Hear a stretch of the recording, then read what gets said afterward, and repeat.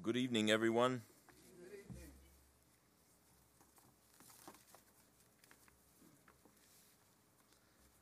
If you would, please turn in your Bibles to 1 Thessalonians chapter 5. 1 Thessalonians chapter 5, and we'll read from verse 1 up to verse 14. And if you would, please stand with me as we read God's Word. 1 Thessalonians 5, beginning in verse 1.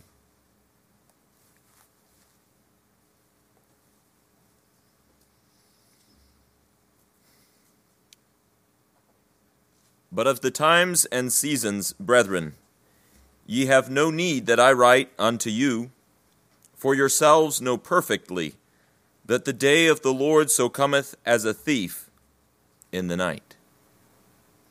For when they shall say, Peace and safety, then sudden destruction cometh upon them as travail upon a woman with child, and they shall not escape.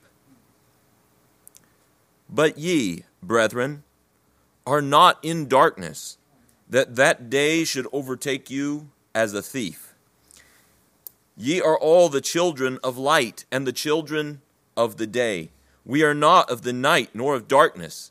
Therefore let us not sleep as do others, but let us watch and be sober. For they that sleep, sleep in the night, and they that be drunken are drunken in the night. But let us who are of the day be sober, putting on the breastplate of faith and love, and for an helmet the hope of salvation. For God hath not appointed us to wrath, but to obtain salvation by our Lord Jesus Christ, who died for us, that whether we wake or sleep, we should live together with him. Wherefore comfort yourselves together, and edify one another, even as also ye do. And we beseech you, brethren, to know them which labor among you and are over you in the Lord, and admonish you, and to esteem them very highly in love for their works' sake, and be at peace among yourselves. Now we exhort you, brethren, warn them that are unruly, comfort the feeble-minded, support the weak, be patient toward all men. Amen. Amen. You may be seated. Let us ask our great God to help us this evening. O our Father in heaven, we have read a piece of your word. And I pray, O Father, that my words would not detract from your word, but that your word would be clearly set before your people. Lord, that I would speak as of the oracles of God. Lord, I don't even know what that means. But Lord, I pray that your Holy Spirit would guide me. Oh Lord, that your people would hear with ears that would be opened by your Holy Spirit as well. Amen. And that we together would grow closer to that perfect manhood, that fullness of the stature of Christ. And I pray that you would help us for Christ's sake. Amen. Amen. From 1 Thessalonians chapter 5, verses 11 through 14, I want to speak tonight on the church, a community of communication. A community of communication. All through the Bible, God's community is a communicating community. By communicating community, I mean they talk. They talk. Sometimes we just have to say it in simple terms. They talk. God talks to them through his holy word. They talk to God in prayer, and they talk to each other. This last aspect, talking to each other, is the focus of our text, Paul's words here in 1 Thessalonians 5, 11 through 14. The church is to be a communicating community. But God's community doesn't just talk. They talk to each other with a focus. They exhort and edify, as we see in verse 11 here in our text. as Paul puts it, wherefore comfort yourselves together and edify one another, even as also ye do. Do you talk to your fellow church members? Primarily, this message is for members of Mount Zion Bible Church, or prospective members. Do you talk to those who are with you in the church of the Lord Jesus Christ? Do you talk as a Christian to your fellow church members? What is the subject of your talk with your fellow church members?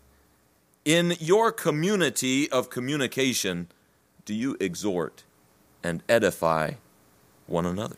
Amen. Did you know that your mouth does not belong to you? When the Lord Jesus Christ paid his life's blood to buy you, he bought you body and soul. And he bought your mouth too, your tongue as well. You are the blood-bought property of a king, King Jesus. The Lord Jesus Christ bought your tongue for his use by the Holy Spirit, who sustains and empowers you by his grace. Since the king owns your tongue, he has directions on how you are to employ it. Amen.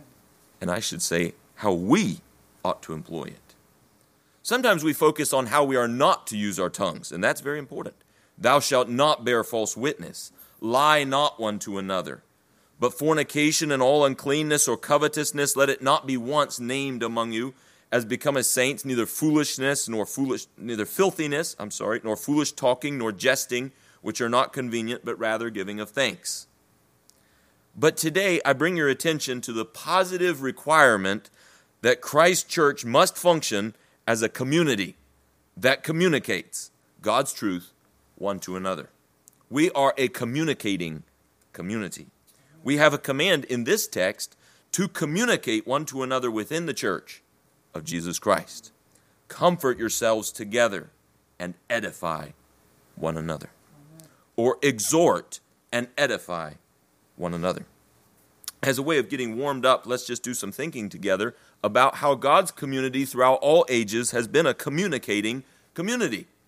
Each member talking, speaking to the others about God, his ways, his works, and the requirements within the community. Think of Adam and Eve.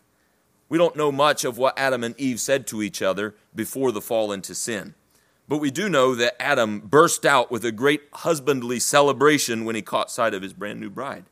This is now bone of my bones and flesh of my flesh. She shall be called woman, for she was taken out of man. That was in response to God's work. He was celebrating before his wife God's work of making his wife. Amen. That was a small community. It had 2 people. But that was 100% of the community that existed in the world. So you can't blame them for only getting together the 2 of them. But it went beyond that manly exclamation. God had communicated to Adam that they should not eat the tree of the knowledge, they should not eat the fruit of the tree of the knowledge of good and evil, and he told his wife.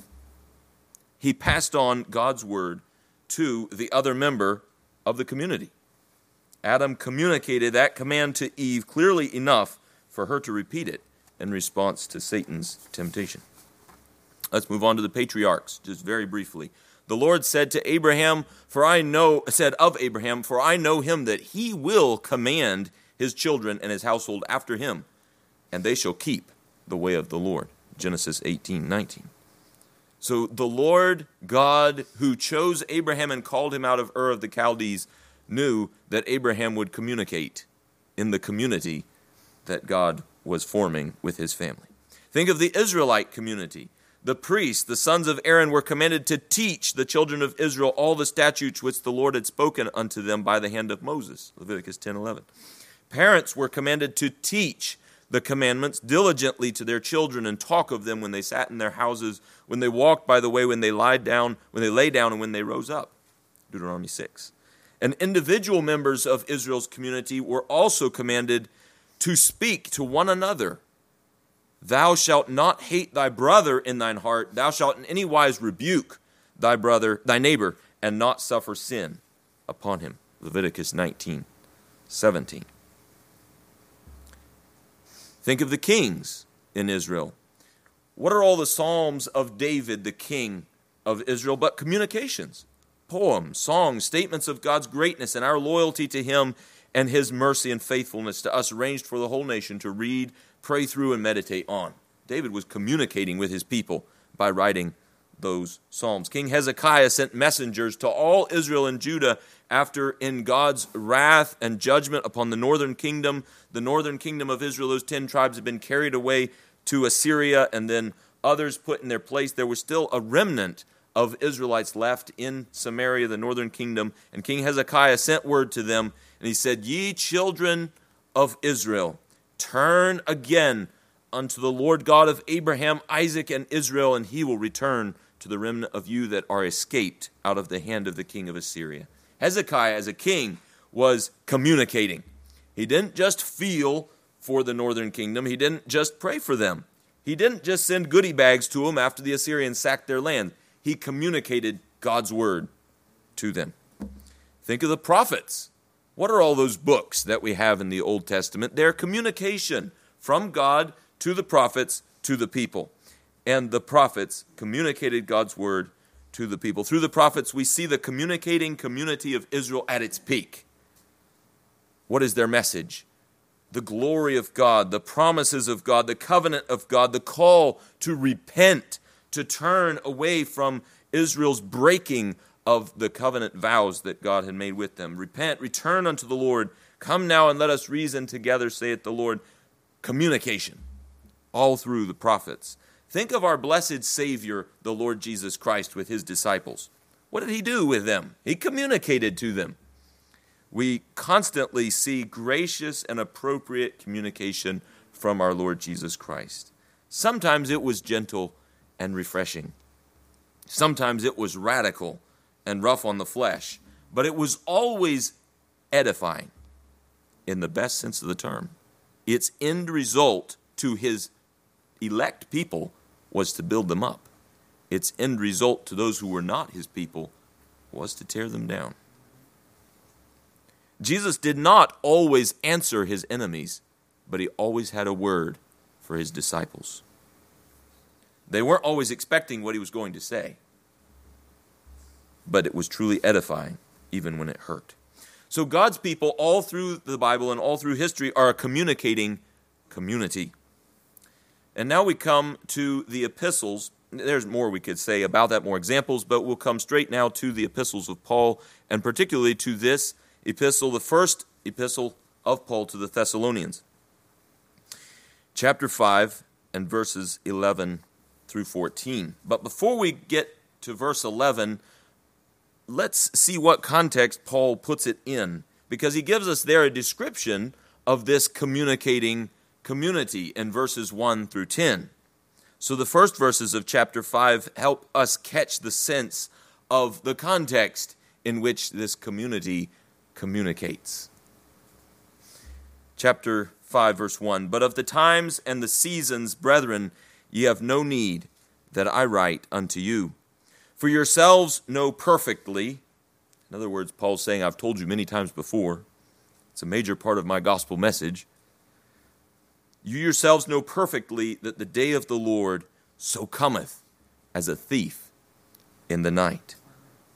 Paul's gospel was strongly eschatological, having to do with a look to the last things, the final establishment of Christ's eternal kingdom. A central doctrine of the gospel that he preached and of the Thessalonians' faith was that King Jesus is coming soon to overthrow the empires of this world and establish his own kingdom. A universal, glorious, holy empire that will last forever, for all eternity. All the nations of the world and creation itself will crumble and bow in humility before the awesome manifestation of the empire of King Jesus.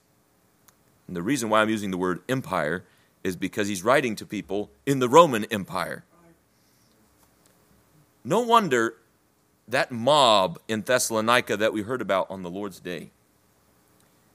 The mob in Thessalonica could try to stir up the rulers with the claim that Paul was turning the world upside down by declaring a new king, one Jesus.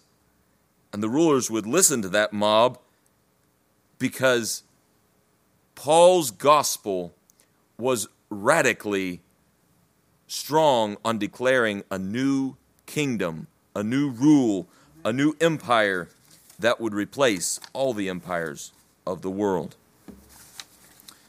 As we heard on the Lord's Day, the gospel of Jesus is that dangerous message that was preached by a dangerous man on a mission, Paul the Apostle.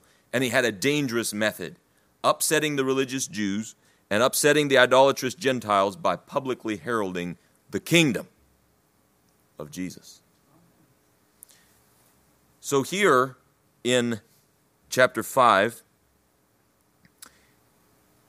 verses 1 through 2, we see that he mentioned the day of the Lord. That's the inauguration, or actually the consummation of the coming in of the kingdom of Christ. Verse 3 says, "For when they shall say peace and safety, then sudden destruction cometh upon them as travail upon a woman with child, and they shall not escape." At that time in history, Thessalonica, the city where the people of the Thessalonians lived, and where Paul wrote this letter to, Thessalonica was a leading city it was a leading city of the entire region of Macedonia, which is the northern part of Greece. And it enjoyed special privileges from Rome, the Roman Empire. The city was prosperously positioned with major east-west and north-south trade routes and an ocean port, and it was protected from harsh weather by mountains that surrounded certain parts of the city. And as a whole society, the people of Thessalonica were well off.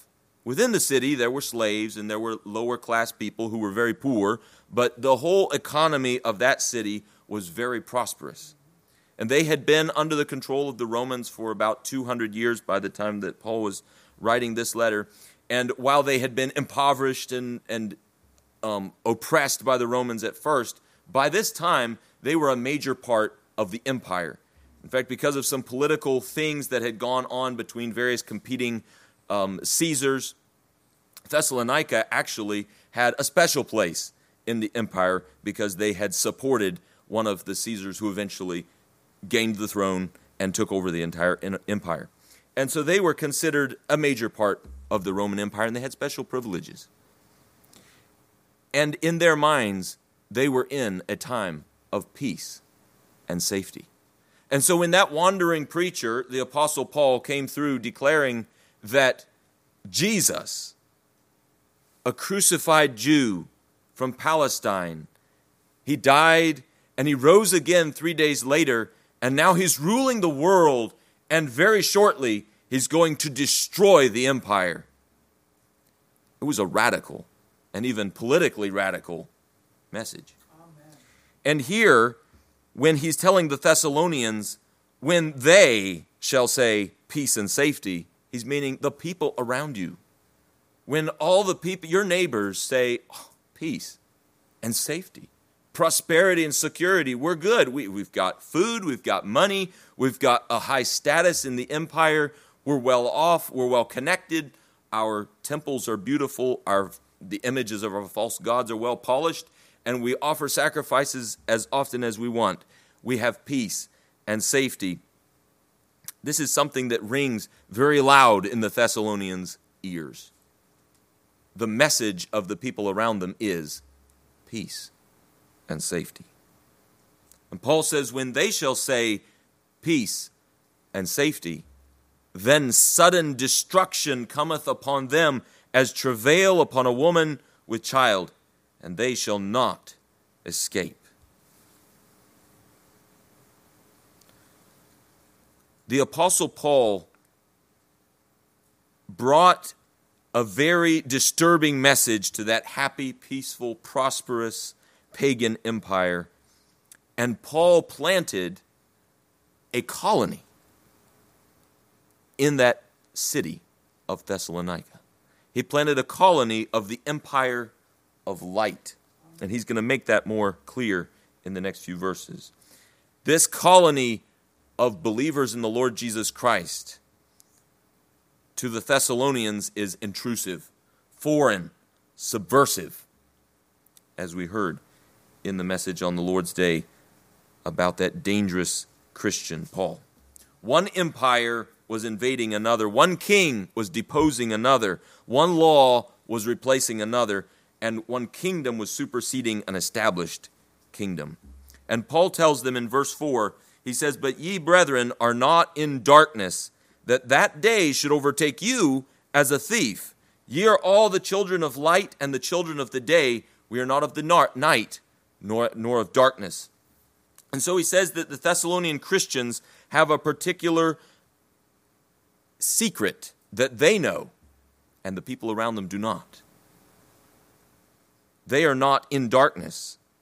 They know that day, the day of the Lord, the day of the establishment of Christ's kingdom in all its glory, is coming as a thief. And here, in this passage, Paul is picturing Christ's kingdom as a realm of light, of the day of salvation, or an empire of light. The empires of this world are destined for wrath, damnation, destruction, burning. And that's why he uses the language of "they shall not escape. Destruction cometh upon them, and the day of the Lord coming as a thief in the night." The empire of Rome and all the empires of this world are the kingdom of darkness, ruled by the prince of darkness. And what can you think of more contrastive than darkness and light? Day and night. Salvation and damnation. Life and death. Those are the distinctions, those are the contrasts that Paul is seeing between the citizens of the empire of light and the citizens of the empire of Rome, who really are the citizens of the empire of Satan. And he sees the Christians in Rome as being members of a different community than the one you see them in. You see them walking the streets of Thessalonica. I'm sorry, I think I said Rome a minute ago. But Thessalonica, you see the Christians in Thessalonica walking the streets with the other people. Paul sees them as foreigners. And because they're not just foreigners, but they're actually enlisted in someone else's army, they're spies. They're subversive. They're not welcome in that empire. The kingdom of Satan, represented by the kingdom of Rome, the empire of Rome. So there's people living together who are members of different realms, different kingdoms, different empires, different realities. Some are saying peace and safety. Others are saying flee from the wrath to come. Some are saying let's sleep, let's drink. And others are saying stay awake.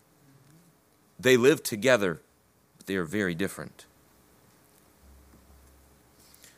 Verse 6, "Therefore let us not sleep as do others." And remember, when he says others, he's talking about the other people in Thessalonica. The other people in Thessalonica were bustling about, going to the market, going to the temple. I read in some of my research that the roads going in and out of Thessalonica, we have records from that period that they were heavily traveled. In fact, someone was banished from Thessalonica, and they appealed for an extension of time to stay in Thessalonica because they said the roads are they're full of people and ox carts and wagons. I can't go, which probably was an excuse. But I mean, if you're banished, then you want to stay as long as you can. But still, it illustrates the point that there was a lot of traffic. So it didn't look like a city that was sleeping, but Paul says the city of Thessalonica is asleep. Right. But let us watch and be sober. It reminds us of Christ's words to his disciples, "Watch, for you know not what hour the Son of Man doth come." Paul says, "Therefore let us not sleep as do others, but let us watch and be sober. For they that sleep in the night." Thessalonica is a night city. It's dark, and the people in it are asleep. But there are some who are awake. "And they that be drunken are drunken in the night." Thessalonica is a drunk city, drunk on their pride, their selfishness, their carnality, their covetousness, their materialism. But let us who are of the day, we belong to something else. We belong to another realm, another kingdom, another empire, the empire of light. Be sober, putting on, weapons, military clothing, military attire, a breastplate of faith and love, and for an helmet, the hope of salvation. So in this realm of darkness, this realm of drunkenness, there are some people that God has called out. They are the elect ones. They are the special ones that Christ, by his gospel, by the power of the Holy Spirit, has separated from the kingdom of darkness, and he has made them citizens and heirs of the kingdom of light. They are no longer citizens in a spiritual sense of the Roman Empire, even though they still are physically. We won't go as far as the old Anabaptists and say you lose your earthly citizenship, but we will say that inasmuch as the Roman Empire represented the kingdom of Satan, these Christians have lost their citizenship. And now they have a greater Lord and a greater King. These Christians are children of the day, citizens of the kingdom of light. They were radically transformed by the power of the Holy Spirit working through the gospel declaration of the kingdom of light in Christ. The power of the kingdom to come entered their souls. They surrendered to Christ and began to live as citizens of the coming empire of light, even while they still physically inhabited the kingdom of darkness and drunkenness. They are now foreigners where they used to be citizens. They're children of light in the city of darkness. They're citizens of the new earth while they're still living on the old earth. The Thessalonian citizens around the Christians are asleep.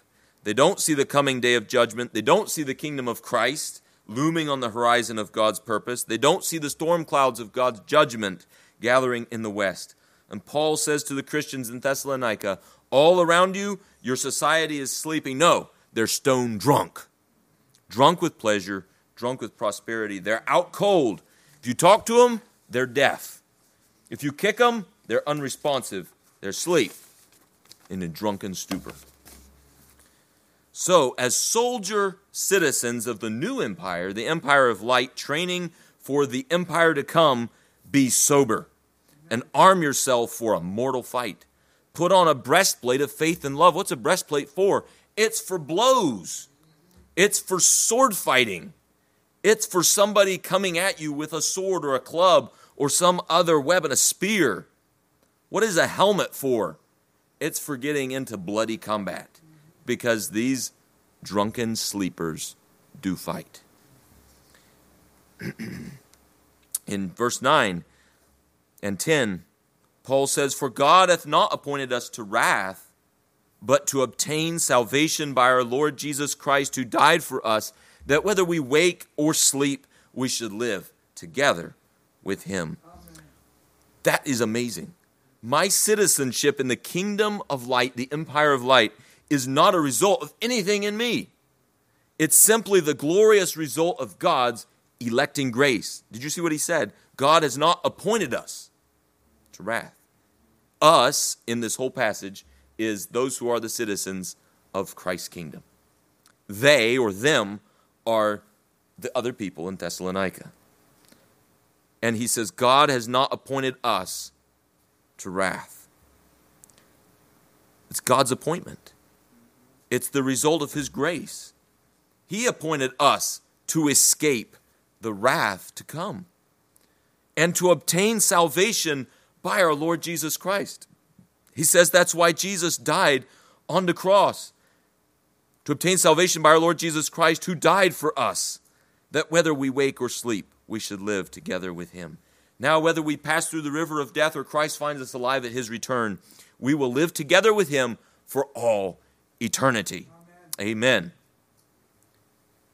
Think about that wrath that he says God has saved us from. He's not appointed us to. It's the outpouring of God's righteous fury against sin to all eternity on the wicked.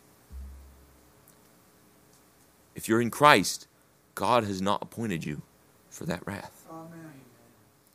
Consider this salvation he mentions. He says, but to obtain salvation. He's appointed you to obtain salvation. What is this salvation? Here he's talking about Christ's return. He's talking about the consummation of Christ's kingdom, the empire to come that's going to knock out all the other empires of this world, like in Daniel's vision.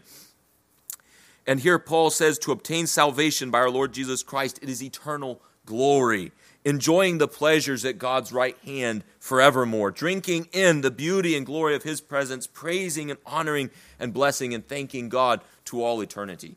What could be more pleasant than that? What could be more joyful than that?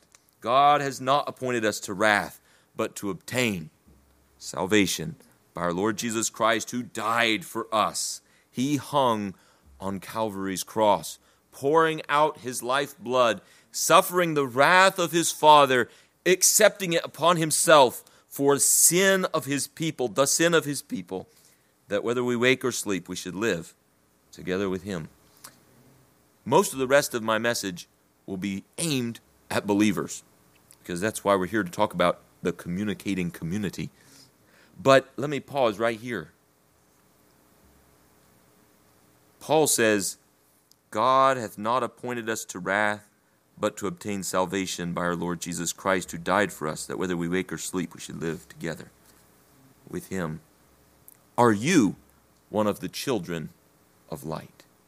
Are you a citizen of Christ's kingdom? Are you sure God has not appointed you for wrath? Are you sure God has appointed you for salvation through our Lord Jesus Christ? That is the question for you. If not, run to Christ. Cry out to the living God to do what he did for these Thessalonian Christians. By God's power, they turned from idols to serve the living and true God and to wait for his Son from heaven, whom God raised from the dead, even Jesus, who delivered us from the wrath to come. And when the Apostle Paul, that dangerous Christian, went into that dangerous place and declared the gospel of the risen Christ, the reigning Christ, and the returning Christ, some believed. They were God's workmanship. They were not appointed to wrath, but to obtain salvation through our Lord Jesus Christ. And if you don't think you are one of those, pray God makes you one. Jesus said, come unto me, all you who labor and are heavy laden, and I will give you rest. So who are the Thessalonian Christians? They are citizens of a new kingdom that has come into the world and is not yet consummated in the world. It's been brought in. They are citizens of the kingdom of light, and they are at war with the kingdom of darkness. These children of light form a community called a church. Now, you might have missed that we were talking about the church. And the only reason we might have missed it is because I'm not very organized, and our tradition demands that we preach short messages. So I didn't start where Paul started in 1 Thessalonians chapter 1, verse 1. And if you go back to 1 Thessalonians chapter 1 and verse 1, you'll see it says, Paul and Silvanus and Timothy unto the church of the Thessalonians, which is in God the Father and in the Lord Jesus Christ. Grace be unto you and peace from God our Father and the Lord Jesus Christ. So he's not writing to a random bunch of believers who are just scattered around in the city, milling around, fighting the kingdom of darkness on their own. They are God's called out ones. They are a local body or a group of local bodies, depending on who you read and what they see in the working out of the New Testament structure of the church. But in the city, depending on how many people were there, it was probably one body at this point. He says the church, so at least he's seeing it in a unified form. The kingdom of light, the empire of light that has come in to rival Satan's kingdom and to cause tension between those who believe in Thessalonica and those who don't, is visible, is manifest in local, committed bodies of believers called churches.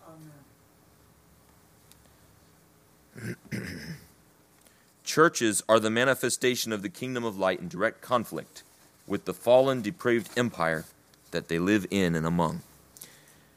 These churches, or local garrisons of the soon-to-be-revealed empire of light, are communities of communication.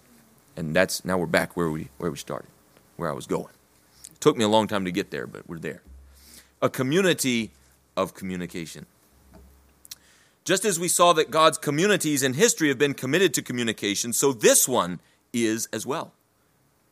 The church of Jesus Christ has members, and those members talk. And they talk about things that matter to the kingdom of light. Let's see what Paul tells us here in 1 Thessalonians chapter 5 about how the citizens of the kingdom of light communicate. And then we'll look at how it's different from the people around them. Because the people around them are drunk. They're asleep. Don't think their communication will be more than snoring and garbled, drunken communication. But Christ's people speak to one another. 1 Thessalonians chapter 5, verse 11. And what we have is in verses 11 through 14, we can kind of give it a little simple structure, and we won't spend a long time on each piece. But in verse 11, we have members to fellow members. In verse 12 and 13, we have members to their elders, and elders to fellow members, elders to their members.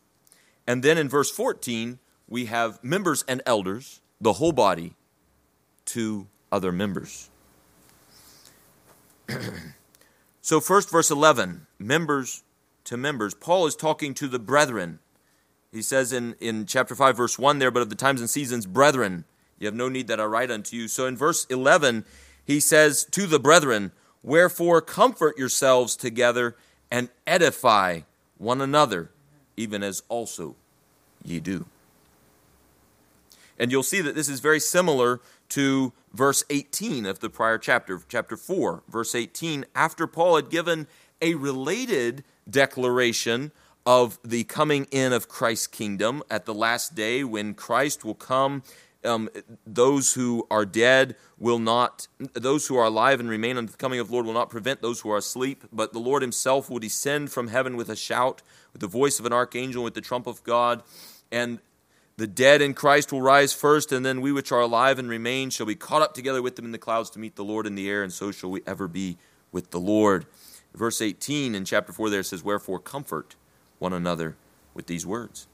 And here in our chapter 5, verse 11, wherefore comfort yourselves together and edify one another, even as also ye do. Comfort yourselves. This word comfort is actually the word that's often translated exhort, encourage. It's related, it's the verb form of the word that's translated the comforter, when the Lord Jesus says that I will send a comforter unto you to be with you. We also have it translated in our Bibles as beseech.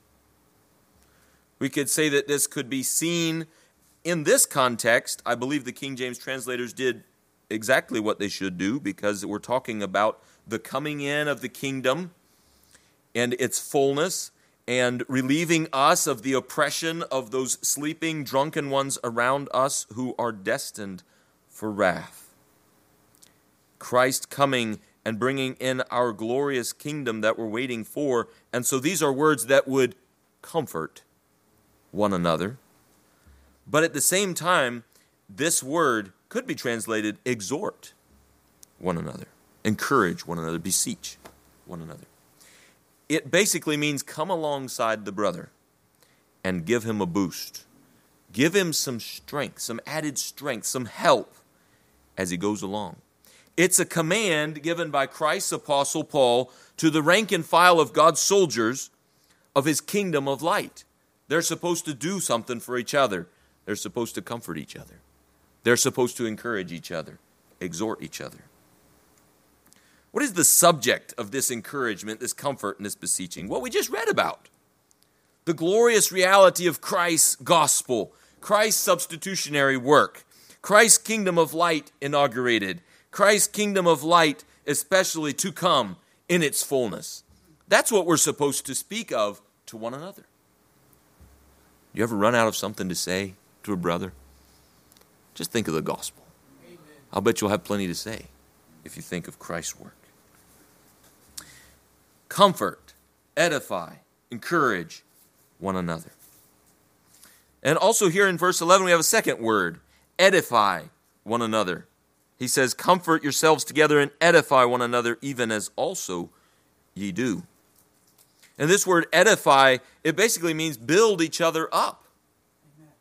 It comes from the metaphor of building a house as representing strengthening and improving or equipping another person, a brother in Christ, a sister in Christ. How do we build up? Well, there's a lot about edification in the New Testament. And so we could go a lot of places, but you can do the research on your own, and I encourage you to do so. Probably the most compact statement and most full statement of how to edify others or what edification means is, well, of course, the whole New Testament is edification. It's building up God's people. But Ephesians chapter 4, verses 1 through 16. I won't read it, but I'll summarize it. Paul says that through humbly preserving the unity of the Spirit in the church of Christ, we should exercise all our gifts given to us by our King. Now imagine the King. He has established this kingdom. He's put his spies, his citizens of his kingdom, who he's putting in another kingdom, he's put them all out there in this foreign kingdom. Do you imagine he'd put them out there without equipment? He gives us everything we need. And he gifts his church. And so we should exercise all our gifts given to us by our King to build up his body so that every member in the church will be as mature as they can be. And so that we'll reach as much unity as possible in our faith and in our knowledge of the Son of God, so we'll be complete, not tossed around by the wind of doctrine concocted by lying men. The goal is to be one body, united and harmonious, so that the body grows together, building up itself in love. So that's my butchered summary of Ephesians 4, but you can read it for yourself and meditate on it. It's amazing. And you'll probably come away with encouragement and conviction, as I realize, at least, how little I think of the brethren in needing to build them up. But Paul here commands us, comfort yourselves together and edify one another, even as also ye do. Then in verse 12 and 13, we have members to elders and elders to members. Every military has rank. Christ's kingdom has rank as well. Now, it's not the same. Jesus did say the kings of the Gentiles exercise lordship over them, but ye shall not be so. But at the same time, there is an authority structure in Christ's church.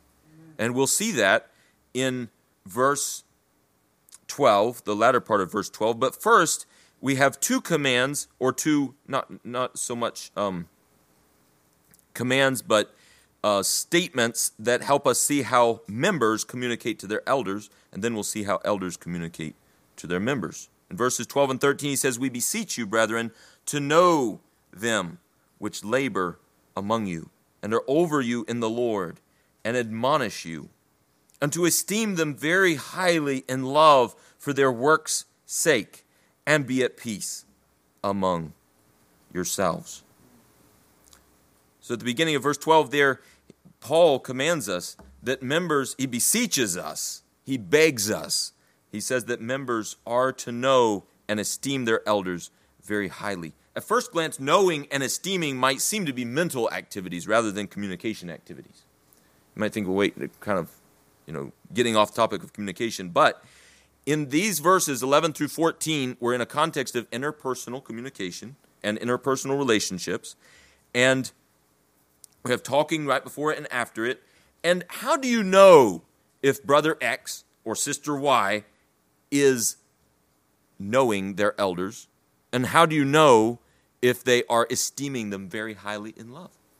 Only if they talk about it. Only if they communicate about their relationship with their elders. And so this has to do with how we speak. It has to do with our speaking to our elders, and also are speaking to one another about our elders. What does it mean to know our elders? The verb is very simple, to know.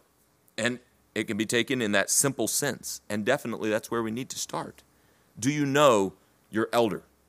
Right now in the Lord's providence, it's twice as easy to obey this command as it was a couple years ago, because you only have one elder. Do you know him? Know him. I'm going to join Paul, not with the same authority. Know Pastor Jeff Pollard. Being well acquainted with your elder will enable you to understand his communication. I have suffered because of not obeying this command of Scripture. Know him. But this word, know, goes beyond simply taking cognizance or making acquaintance with your elder. It also is used to mean recognize or respect. Pay appropriate attention to your elder or elders. Observe, take recognition of the work, which we'll get to shortly, that God has given them, or God has given him. Understand who the elders in Christ's church are in his kingdom. Understand their authority, their function, their role. Recognize it and respect it. Elders have authority. And as they exercise that authority according to God's word, reflecting the commission that the great shepherd has given them, it demands respect. And at the minimum, our response to our elders should reflect more respect and recognition than our response to other members, because Christ has called them to a specific work. And that's why Paul says here, and we beseech you, brethren, to know them which labor among you and are over you in the Lord, and admonish you, and to esteem them very highly in love for their work's sake. The work that elders have been called to is a special office, a special responsibility, a special work. Before we look at the elders' roles there at work is communication in verse 12.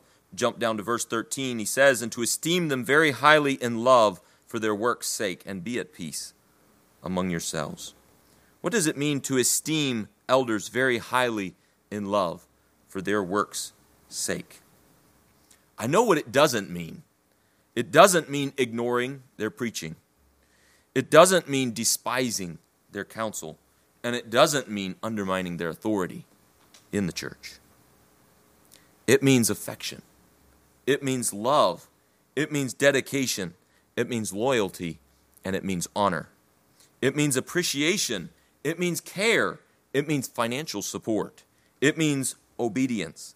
It means that within the garrisons of the kingdom of light that are set in the city of the empire of darkness, the soldiers are united and organized not by an iron-fisted rule of a captain sent by Rome, but with the loving and loved hand of a man like the Apostle Paul, who could spend and be spent for his fellow soldiers. And we have one. We have that kind of elder at Mount Zion. Do you thank God for him? Do you communicate your love to him? And do you communicate your esteem of him to others within the communicating community of the church of Jesus Christ? So recognize and esteem your elder very highly in love for his work's sake. Communicate that within the community that God has put us. And then we have elders to members. And this is what people generally think about when they think about a church communicating, because they think of going to sermon. And because that's a common thought, I won't spend a lot of focus on it. And my emphasis today is on members and our speaking one to another. And so I will mention this section. It deserves probably a whole list of sermons, and I think Brother Jeff's about to do them because he's going to give us a series on elders. So in verse 12, it says, and we beseech you, brethren, to know them which labor among you and are over you in the Lord and admonish you. Now I should say, I've already gone this far, I'm using the word elders, but it wasn't here. he describes the work of an elder.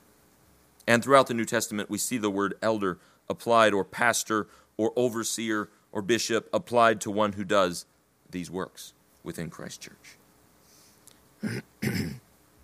So briefly here in verse 12, we see the communication responsibilities of the elder to the members of Christ Church.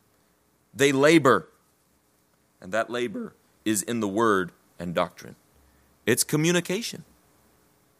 They rule, and that rule is according to God's word. It's communication. They admonish, and admonishing is, of course, an action of communication. Urging, rebuking, reproving, turning someone from a sinful way to a godly way. Beseeching someone on the basis of Christ's work and encouraging and directing them in God's ways. So members in Christ's church are to comfort themselves together and edify one another. Members in Christ's church are to recognize, respect, and esteem very highly their elders in love for their work's sake. And elders are supposed to labor, rule, and admonish Christ's people with communication. And then next, in verse 14, Paul says, "Now we exhort you, brethren, warn them that are unruly, comfort the feeble-minded, support the weak, be patient toward all men." Paul's unique emphasis in verse 14 is calling the Christian community of light, this empire of light that's in the midst of the empire of darkness, to respond to all the brethren in the church with one disposition, patience, that he mentions at the end of the verse, but with actions of communication specifically suited to each individual's need. I said each member is called upon to communicate to the other members. In this kingdom of light, the elders have a definite, clear, and decisive role of labor, rule, and directive speech. But the members also have a clearly defined role of communication to each of the other members. So we should ask, how do we know that verse 14 describes the responsibilities of the rank and file of God's people? Is the pastor preaching not enough for the fulfillment of this verse 14? Well, Paul had spoken of those who rule, are over you in the Lord, who are among you, who labor among you, are over you in the Lord, and admonish you. And here he goes back to brethren. He says, "Now we exhort you, brethren." He certainly includes the elders, but he's talking to the same brethren that he had encouraged in verses 1 through 11, and that he had encouraged in chapter 4, verses 13 through 18. He's speaking to the brethren, and he's saying, "Brethren, do these things. Take on this responsibility to the other brethren." Now, here's a question that's very important. Do these commands apply to each and every one of us in exactly the same way? No. How can I say no? Well, Paul clearly teaches in Romans chapter 12 and in Ephesians chapter 4, and you can look those up, or you can just recall that they have lists of different gifts in the church, and that Paul says we're all gifted differently. And because of different gifting, we have different callings. We have different, some of us, at time he lists prophecy and tongues, and also all down through giving and administration and governments, and so many different gifts within Christ Church. And according, in Romans chapter 12 especially, he emphasizes that it's according to the faith that God gives you and the gifting that God gives you that we serve. So it's not that we all have exactly the same responsibility, but is there not a believer who can warn another brother to some degree? Are we not, by the working of the Holy Spirit in us, gifted to some degree to warn, some degree to comfort, some degree to support, some degree to be patient toward all men? I would say yes. The gift of Christ is so generous to all of us that all of us have some capacity to warn, comfort, support. Notice that in this verse 14, Paul tells us to make a distinction between different kinds of needy people in the church. You say, well, I thought we weren't supposed to judge. Well, we're not supposed to declare that someone is under the wrath of God until the day of judgment, or until they demonstrate that they are under the wrath of God. And we are not to come to hasty conclusions about people's actions, and their, especially not their thoughts and their words, but we are to make distinctions between those who are unruly, those who are feeble-minded, and we'll define what that is, and those who are weak. We are to say, okay, is this brother unruly? Is he weak? Because you don't want to support the unruly. And you don't want to warn the weak. At least not in their moment and situation of weakness. So what is he calling us to? He's calling the rank and file of God's people to maturity. He's saying, grow up. And you need to start supporting one another and speaking to one another and encouraging one another and helping one another and discern one another. It's not just the pastor's job. He has a great part in that. In fact, the elders are called to oversee and to feed the flock of God. So a great responsibility of discernment and judging the situations within the church rests on his shoulders. But it rests on all of us. It rests on all of us.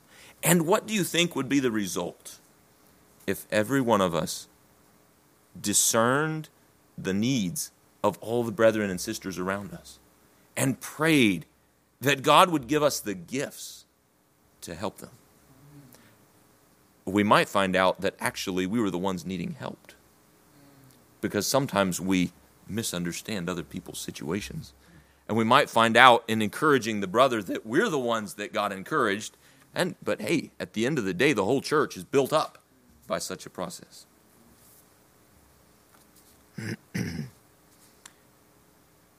To fulfill verse 14, we have to cry out to God for wisdom. And James chapter 1 tells us that if we lack wisdom, we should pray that God will give it to us, and that he gives liberally. And he doesn't turn us away. He doesn't upbraid us and say, go away, I'm not going to give it to you today. He gives liberally. So cry out to God for wisdom to make the right distinctions within the church of Christ. What does it mean in the first part of verse 14 when he says, warn them that are unruly? Basically, we could paraphrase it as admonish the irregular or disorderly, those who don't submit to the guidance of the elders and the rest of the congregation. It might be the idle brother that Paul mentioned in 2 Thessalonians chapter 3, verse 11. You can turn just a couple pages over to 2 Thessalonians, the end of the little letter of 2 Thessalonians in chapter 3. And verse 11, Paul says in verse 10, for even when we were with you, this we commanded you, that if any would not work, neither should he eat. For we hear that there are some which walk among you disorderly, working not at all, but are busybodies. Now them that are such we command and exhort by our Lord Jesus Christ, that with quietness they work and eat their own bread. But ye, brethren, be not weary in well-doing. And remember, he's writing to the whole church. And if any man obey not our word by this epistle, note that man, and have no company with him, that he may be ashamed. Yet count him not as an enemy, but admonish him as a brother. Now, this is probably, this latter part, verses 13 through 15, is probably not something, and I can almost say certainly, it's not something an individual is supposed to do in shunning another individual on his own. This appears to be an action of the church. But that admonishing could be a public admonishing, but it would also fit right in with what we were just reading. Warn them that are unruly.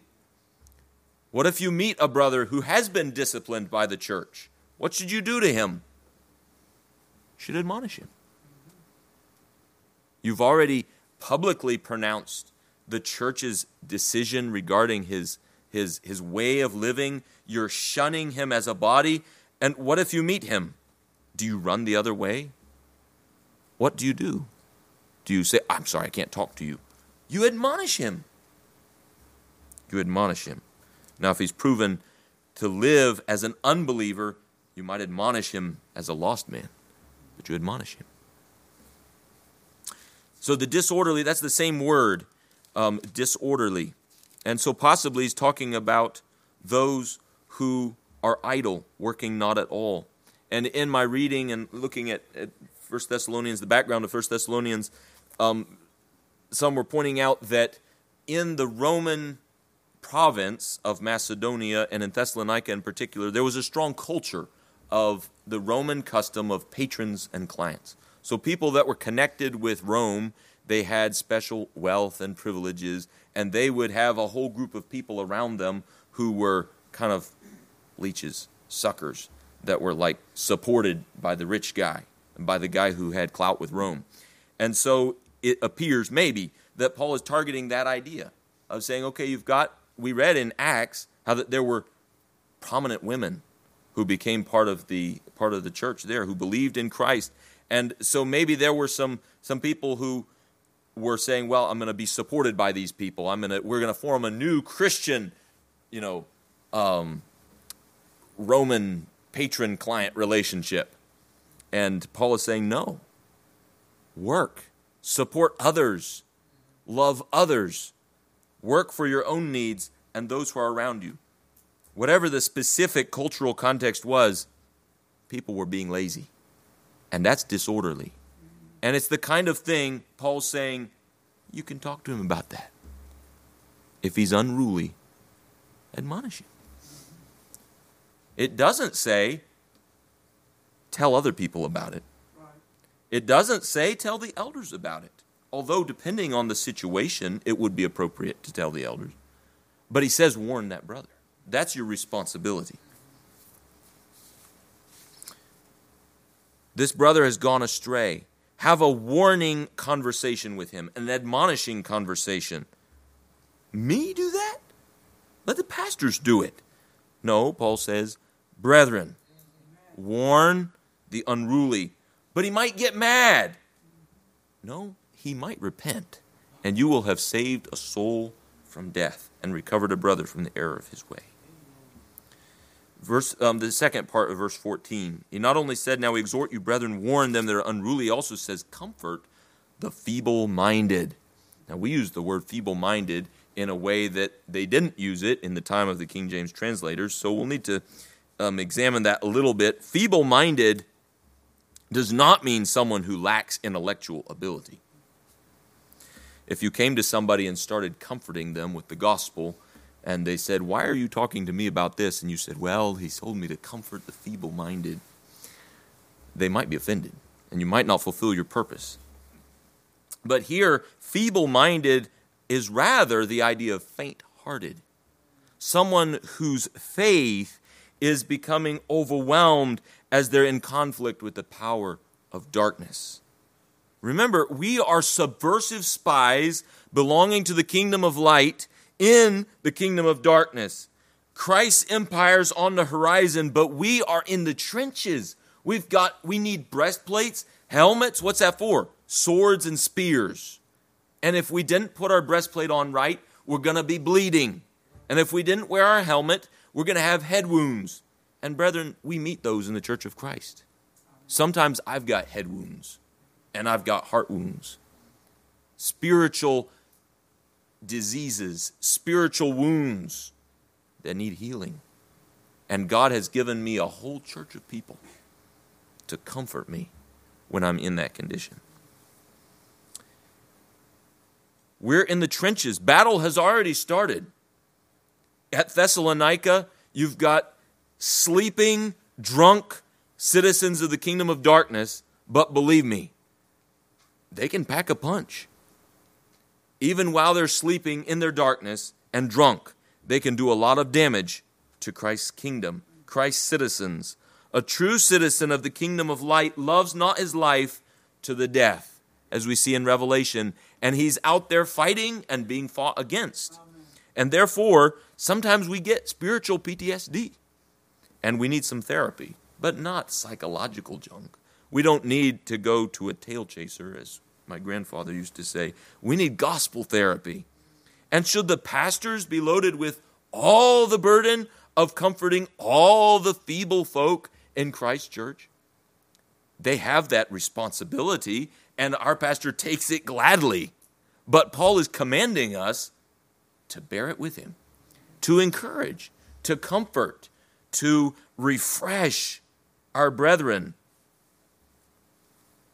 God has provided abundantly for the needs of his church. And he's done it through all the members of his church. He's given us a whole church for that purpose. What does it mean to support the weak? There in verse 14. He says, comfort the feeble, warn the unruly, comfort the feeble-minded, support the weak. Well, that's pretty general. If somebody needs holding up, hold them up until more help gets there. If somebody's about to fall, hold them up. Support them. And how do you support someone? With God's word. It doesn't come from your own mind. You might say, well, I'm not a counselor. I don't have great resources. Well, has God given you something? Has he given you a little bit? Has he given you a little gift? Has he given you a little talent? Has he given you a little first aid kit? Every Christian soldier that is in Christ's trenches has a little first aid kit. It might not be enough for every wound they receive. They might need the medics to come in, but they have something, and they can help someone else with a little bit. And Christ multiplies it with that when that little bit is applied in faith. Pastor Jeff has been faithfully teaching us about the weaker brother from Romans and 1 Corinthians. And that's one aspect of a weaker brother, somebody who is not clear on the gospel and is causing conscience issues in his own mind and heart. Well, that's an example of a weaker brother. How do you hold up a weaker brother who's having conscience issues? Well, for one thing, you don't flout the thing he's concerned about in his face. Amen. You don't do it in front of him, but there's other kinds of weaker brothers as well. There are many situations where Christ's soldiers are weak. And if you've got a little strength, lend your arm to your brother. Let your sister lean on your shoulder. Pray with them. Feed them scripture. Talk to them about what God has done for you and for them. Support the weak. Warn the unruly. Comfort the feeble-minded, the faint-hearted. Support the weak. And then not only the three commands of what we are to do in communicating with all of our brethren, but the disposition that we are to have in all of those things. Because we could be tempted when we are warning the unruly, comforting the feeble-minded, faint-hearted, and supporting the weak, we could be tempted to become impatient. And Paul says to all of us, we exhort you, brethren, be patient toward all men. Patient toward all men. And I believe the all in this context is the different kinds of Christians in the church. He could be talking about all people out in the world, but I believe he's just given us a list of 3 different kinds of people in the church. And now he says, be patient toward all. In other words, all of them. If you're trying to comfort somebody who's faint-hearted, be patient. If you're trying to warn an unruly brother, be patient. And if you're trying to support the weak, be patient. Whatever ragamuffin soldier falls next to you in the trenches, be patient with him and help him. So, we have here in chapter 5, verses 11 through 14, several exhortations and commands to communicate one to another. Wherefore, comfort yourselves together and edify one another, even as also you do. And we beseech you, brethren, to know them which labor among you and are over you in the Lord and admonish you, and to esteem them very highly in love for their work's sake. And be at peace among yourselves. I did skip that part. Now we exhort you, brethren, warn them that are unruly, comfort the feeble-minded, support the weak, be patient toward all men. God, through his apostle, is commanding us to have a community of communication. But how can we cultivate that? We don't have that culture. And I'm not saying that hypothetically. I'm saying we don't have that culture. We don't have the culture of communicating about Christ things enough. We do it. I'm not saying we don't at all, but that we don't have that culture of constantly holding up the weak, constantly comforting the faint-hearted, constantly reproving and warning those who are in sin. What do we do to cultivate a community of communication as we're commanded here? Well, first of all, we have to wake up to what's real. And that's what Paul was doing in the first part of the chapter. He's telling us the way things really are. Sometimes we are asleep, like the world around us. Sometimes we are at least partially drunk. Paul is saying, wake up to what's real. Understand that you are children of light, citizens of the kingdom of light, living as foreigners in a doomed empire that's hastening to destruction. Why do we get drunk with the wine of the world? It's because we think that it's real, that it's meaningful, that it has real point to it. But if we understood that it's hastening to destruction, we would avoid it. Second, understand God's electing, the second thing under wake up to what's real. Wake up to what's real first in understanding you're a child of light. Understand also that God's electing grace has appointed you not to wrath, but to obtain salvation by our Lord Jesus Christ.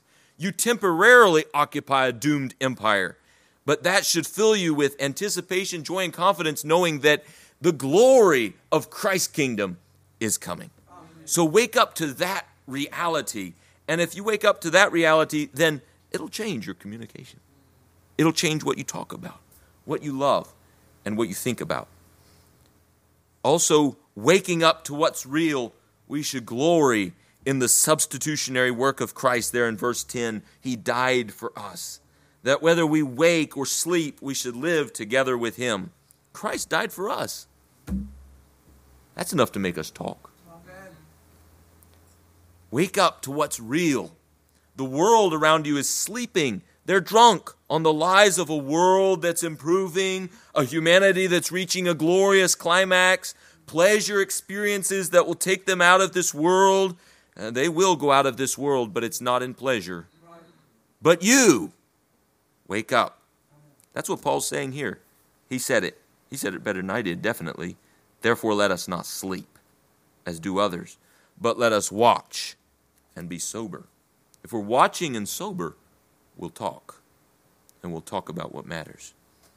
And then, secondly, we need to repent of talking like the world. The world that we live in, the soon-to-be-destroyed kingdom of darkness, is a communicating community also. But what is their conversation? What is the narrative that drives their talk?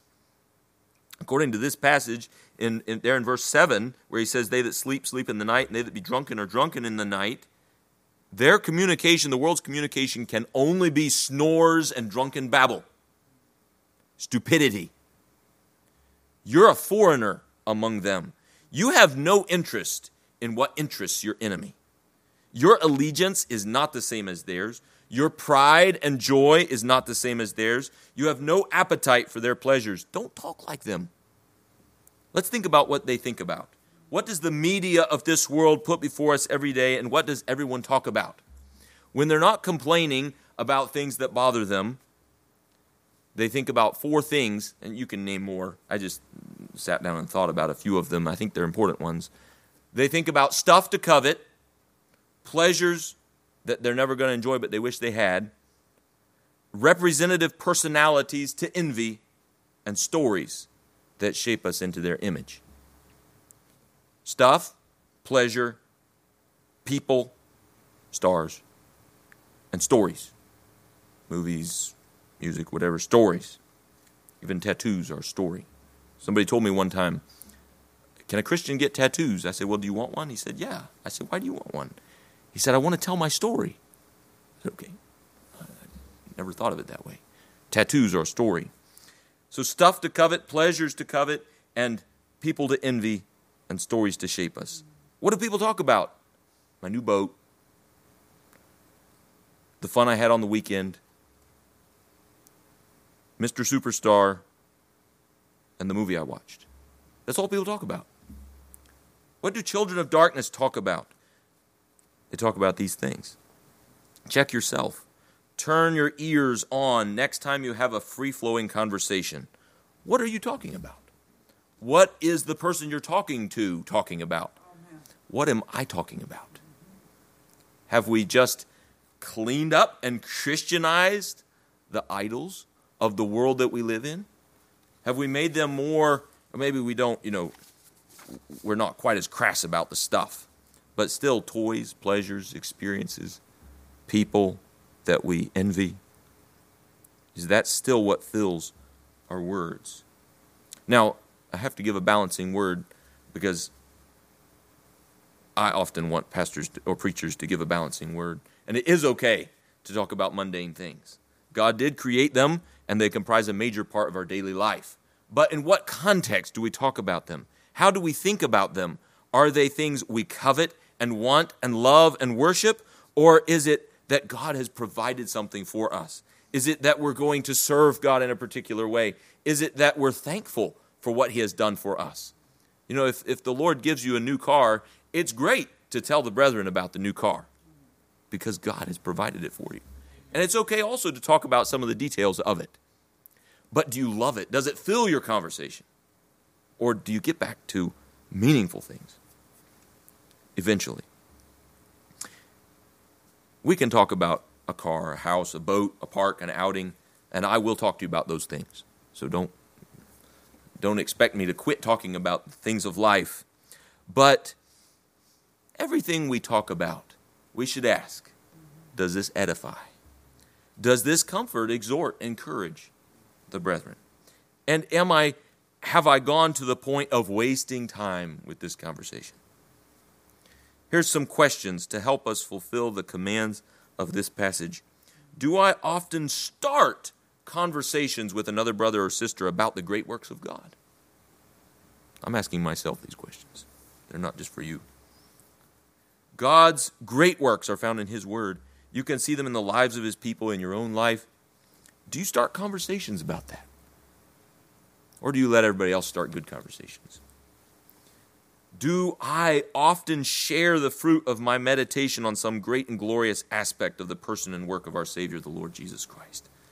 We are spies for God's kingdom. The empire of light is about to break over this world. Do we long for it? Do we look for it? And do we talk about it? If not, why not? And if we do, let's do it more. Let's do it more. And tomorrow, when I'm talking about mundane things, you can start a conversation with me about good things. Do you consider your brethren? If we're going to fulfill 1 Thessalonians chapter 5 and verse 14, where he told us to warn the unruly, comfort the feeble-minded, support the weak, and be patient toward all men, we're going to actually have to sit down and think about and pray for our brethren. Amen. We're not just going to be able to just let it fall on us. We're going to have to tailor a conversation with them. We're going to have to think, okay, he seems unruly, but actually, maybe he needs support. Maybe he's weak. And we're going to have to work on him. It might actually take a little bit of work to say, what's going on? We might actually have to talk. That'd be a good thing. So we'll have to consider the needs of our brethren. And we also need to mortify unbridled speech. I need to. If we have the gift of gab, then we should mortify it, channel it, and redirect it, and turn it into something fruitful for Christ's kingdom. And then we need to learn from good examples of communication. Listen to Christ. Read the Word. Listen to Christ communicating. Listen to how He communicates, what He talks about. Martha, you're careful and troubled about many things, but Mary has chosen the better part. He did ask practical things. He talked about practical things. Where have you laid him? In other words, where's the grave? That's pretty practical.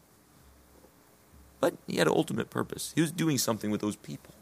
He was interacting with them. He wanted to heal Lazarus, raise him from the dead.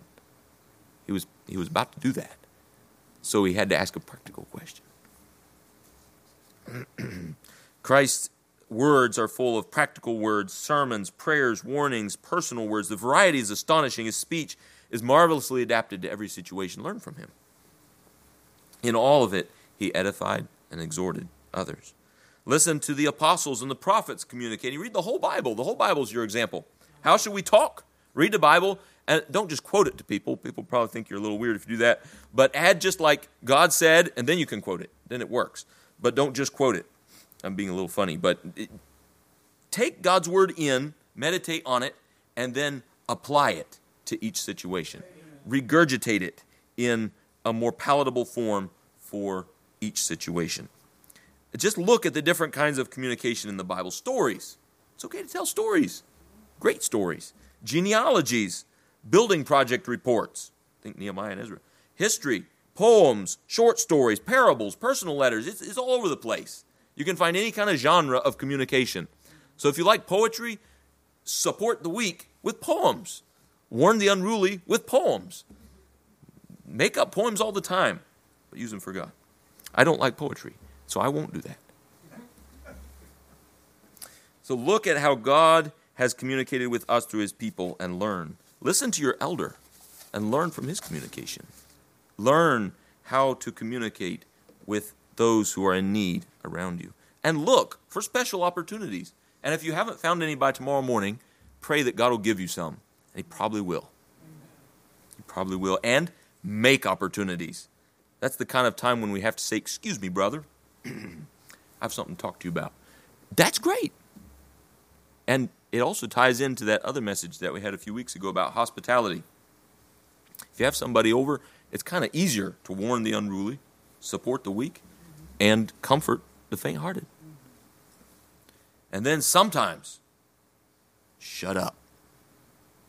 And remember that comfort and edify one another is not the only command in the Bible.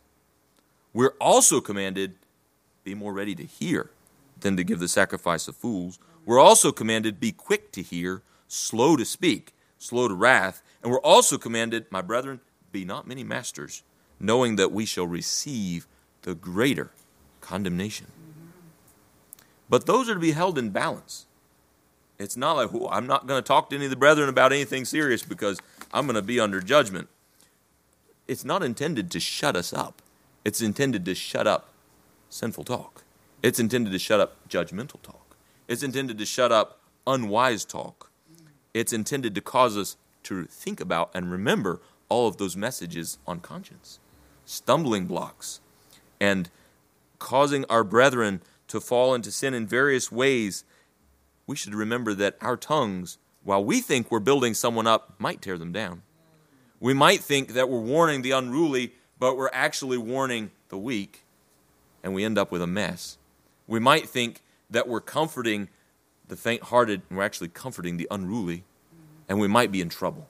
So we need much wisdom. We will fail, but Christ has atoned for our sins, and he is our captain, and he's given us an under-captain who also helps to guide all of us in the trenches, and we will have wounds, but help each other. Amen. And let's make our church a community of communication by God's grace and for his glory. Amen. Let's pray. Oh, our Father in heaven, thank you that you have made us a little bit of the kingdom of light. And Lord, we are not what we should be, but thank you that we are not what we were. And thank you also, Lord, that by your word and by your Spirit, you are making us what we should be. And Lord, I pray that you would transform us more and more. Lord, give us wisdom. Lord, I pray you give me wisdom. I imagine I'll probably have special opportunities to see my own weakness in these areas very soon. Lord, have mercy upon me as my sins in this area, I'm sure, outweigh my brothers. But, oh Lord Jesus, I thank you that you died for us, that we might have eternal life with you, that you loved us and gave yourself for us. And now we are waiting for that glorious day when you will come. And, oh Lord, the kingdom, the empire of light will burst on this world. And, oh Lord, destruction will come to the wicked. Lord, I pray that all who hear this, Lord, will turn to you. Lord, that you would bring many out of the kingdom of darkness. Oh Lord, isn't your purpose that your kingdom would be great and glorious, and it will be. And Lord, bring in many into your kingdom. We pray for Christ's sake. Amen. Amen. If you would, please stand, and we will have the benediction.